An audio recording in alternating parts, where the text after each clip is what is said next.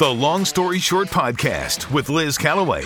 Welcome to The Long Story Short, the weekly podcast on Burn Media. I'm Liz Callaway. If you're enjoying The Long Story Short, be sure to like it and share it with your friends. We all need to work together to save America. And now on with the show. It's Long Story Short with Liz Callaway. We have talked about Seth Rich many times. His name has come up many times, but it was 5 years ago. Back in 2016, Seth Rich was found shot to death in a safe neighborhood in Washington, D.C., and he worked for the DNC. I remember hearing interviews with his parents and pleading for anybody to come forward, and there had been no leads, no witnesses, and it all seemed very suspicious because he was killed seemingly for no reason. They called it a botched robbery since all of his belongings and wallet was left on him, on his person still. And what has come of that story 5 years later? Well, I was reading American Thinker. As you know, I love that website, AmericanThinker.com. And I saw this article from former district D.C. attorney Clarice Feldman. She wrote the article the other day that's titled, "What's Behind the Seth Rich Cover-Up?" And she's joining us live on the air right now. Good morning, Clarice. Good morning, Liz. Thank you so much for joining us. Now, the one thing that struck me immediately about your article was the title. You automatically called it a cover-up. Well, here's the story, okay? He was murdered on July 10th, 2016. 6 days after the murder, WikiLeaks published 19,000 emails with 8,000 attachments from the DNC file. In November of that year, they published 8,000 more. Those emails showed that party officials favored Clinton over rival Bernie Sanders. It was widely reported that Seth Rich was a Bernie Sanders supporter. So the suspicion was that somehow he was involved. Julian Assange, who was the founder of WikiLeaks, refuses to name his sources, but he has hinted on Dutch TV that it was Seth Rich, but he has adamantly denied that he got this from Russia. So this draws into question whether or not the DNC files were actually hacked. Experts who deal regularly with internet-type things said all along that the transmission record of this stuff was too fast. It has been the result of a hack, and that it was not an intrusion, but somebody inside the DNC with access to the computers had downloaded them and somehow transmitted them. Now, Robert Mueller played along with the hack idea and indicted 11 Russian intelligence officials. Well, of course, they're not going to show up in D.C. to defend it. So you only have the allegations there and no proof. And that's very similar to what he did on other aspects of the Russian collusion thing. If you remember, there was a time when he indicted, I think it was 12 Russian firms and individuals for attempting to influence the election. But he obviously assumed they wouldn't come in to defend against the charge. But one of those companies did. And very quickly afterwards, Mueller dismissed the case against them. So this is just, it's paper hanging. They're just playing games there.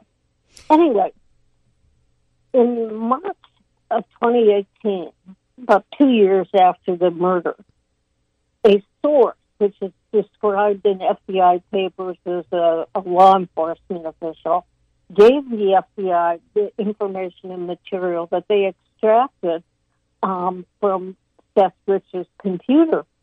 But the FBI kept and it's logged in properly. It wasn't, misplaced or anything. The FBI kept denying that they had the computer, everything in it. In 2020, however, they finally backtracked and admitted that they did have it. So a private citizen, Brian Huddleston, has filed a Freedom of Information Act case trying to get access to the material that was extracted from Seth Rich's computer. And then what happened was just this September 29th, a U.S. district judge in Texas, where the plaintiff lives, Amos Mazan, ordered the Bureau to turn this over in 14 days.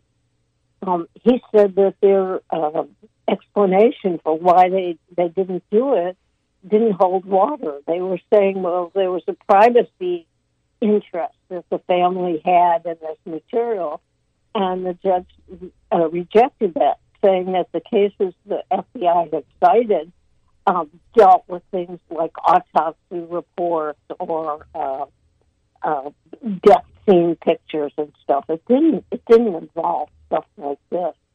So now the FBI has come back and said, well, we have to go through and redact personal information that's not relevant to this matter. And it's going to take us about 66, 67 years before we turn it all over. And the lawyer for Huddleston says, well, that's just ridiculous, that they've been lying all along, and it doesn't take that long to do this. So why are they desperately trying to hide the records? Well, this is very interesting. My theory is that they're trying to protect not only Mueller, but the Department of Homeland Security, Clapper's reputation when he was when he was the director of national intelligence, because Mueller claimed that it was hacked, and these people all went along with it. Said, yeah, it was definitely hacked.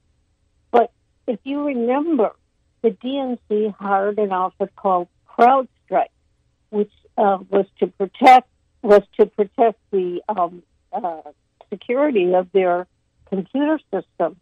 And CrowdStrike said that they had sensors on those computers beginning in May 1st of 2016. But Mueller claimed that this material was hacked between May 25th and June 1st of 2016. And CrowdStrike said that's impossible. Our sensors indicate there was no intrusion whatsoever. So again, it looks like this was an inside job, and whether or not it was Seth Rich, the claim that this was a Russian hack is just absurd. There's no evidence whatsoever for it, and every reason to believe this was not an outside intrusion into the computer system, but somebody inside with access to that computer downloaded it and transmitted it to WikiLeaks. So, Clarice, and we're speaking with Clarice Feldman. She is a former D.C. attorney and writer, and she writes for the publication AmericanThinker.com and wrote this article. Clarice, I just have to ask some questions just to backtrack a little. First of all, I was just wondering, why is the FBI involved in a murder of a young man in D.C.? Well, the D.C. is a very unusual situation. The federal government has certain police powers over here, and it may be that. But the FBI said they had no role to play whatsoever in the investigation of Seth Rich's murder, that this was completely handled by the local police. So why do they have the computer the computer. Somebody gave it to them. Somebody in 2018, which their records indicate was someone in law enforcement, but is not identified.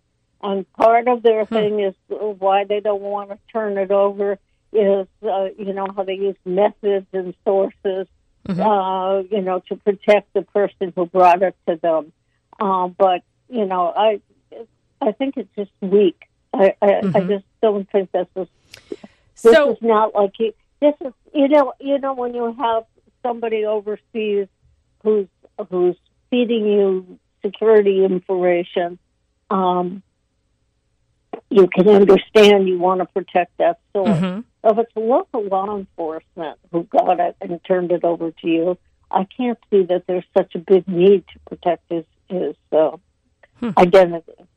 So the way I understand it and the way you're explaining it is that there's some motive to covering up the contents of this computer because it might reveal that the Russians had nothing to do with the hacking. Therefore, the Russia story is false. And we already know it's false. So what further damage could it cause? Well, just their reputations, I guess. The reputation's in tatters already. And every day there's something else that comes up that shows how corrupt it's become. But this would be like just icing on the cake. They went on for years and years and years claiming this person and that group and all these people were interfering with the election and stealing stuff from the DNC computers and from Hillary's computers and all that kind of stuff. It's just nonsense. Somebody inside clearly wanted this information out. And again, I say, if it wasn't Seth Rich, it still was somebody inside, and their narrative falls apart. Yeah, absolutely. I mean, I know that's the crux of the fallout that Tulsi Gabbard had with Debbie Wasserman Schultz. And she was saying, you're not giving Bernie Sanders a fair shake. And a lot of people in the Democratic Party, especially young people, felt that way. And that, Hillary was just being crowned president. And we all know what happened with Tulsi Gabbard after that. But I need to ask you, because the parents seem to be pushing back a lot on this narrative that there's some sort of cover-up. I think there may be some. I don't know why they are. It may be that there is some, private stuff on his computer that the family would not want revealed, maybe because they think it would reflect badly on Seth Rich. But that's going to be redacted anyway. So, anything private, that has nothing to do with this case, that would be it. What they would be looking for is evidence that he was unhappy with what the DNC was doing, any correspondence with anybody connected with Wikipedia, any indication, that he had taken stuff out on the thumb drive and was going to release it. And those are the important things. Nobody cares who his girlfriend was or his boyfriend was or anything like that. Well, what has become of Julian Assange now? I've completely lost track of that story. Well, it's just going on and on and on. If you remember, for Sweden had a case against him, and then they finally dropped it. The U.S. was trying to get him extradited. The U.K. Blocked went ahead with the extradition, and now he's appealing it. I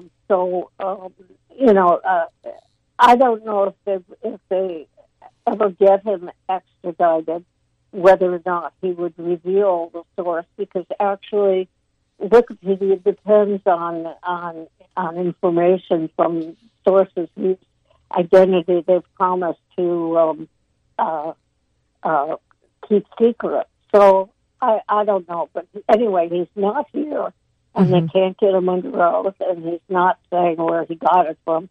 Okay. Except, as I said, he did hint on Dutch TV that Seth Rich was his source. Now, and he contributed to the reward. He contributed to the reward for any information that would lead to the arrest of anybody that, if someone who killed Seth. That's right. But, I have the feeling he doesn't really trust these people. Now, if your readers are unfamiliar with how I work or how American Thinker works, I have links in my article, which was last Sunday. If you go to American Thinker and you go to Sunday's thing, it's right up there. I have links to the court order and all the relevant information. The sources for everything. Mm-hmm. It's one of the advantages you have when you write online, as opposed to, say, a newspaper or a radio show or something, is I put all the original sources that I have right in there, links to them. Mm-hmm. So you can like people to, look at them and see if there's something I missed or if I've misrepresented it somehow inadvertently. And I really like writing online for that reason. It's not just stuff I pull out of the air, Yeah. Anyway, that's absolutely, Clarice. I just have to ask you, where do you think this is going to go? This, with all this documentation. I don't know. It's before the judge right now. I haven't heard anything more, but I don't think he's going to accept this 66 or 67 years to produce this stuff. Yeah. He doesn't seem very sympathetic to the FBI thing. And if I were a judge each day with I see more and more of the FBI's wrongdoing, I'd be less and less inclined to give them credibility.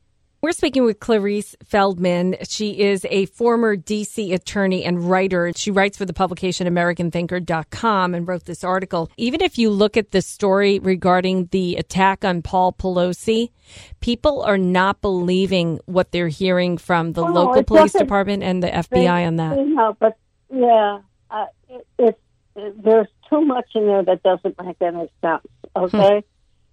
For example, if you're in the bathroom and the guy's outside and he's threatening, why would you come out of the bathroom? Why wouldn't you lock the door? You've already called 911. I've exactly said the same thing. Then the thing is, who opened the door? The first reports were an unidentified person opened the door. The second one was it was Paul Pelosi who opened the door. Okay, so you've got an intruder who's threatening you, and the police come to the door, and the door is open. Wouldn't you run out to get away from the guy and let the police handle it?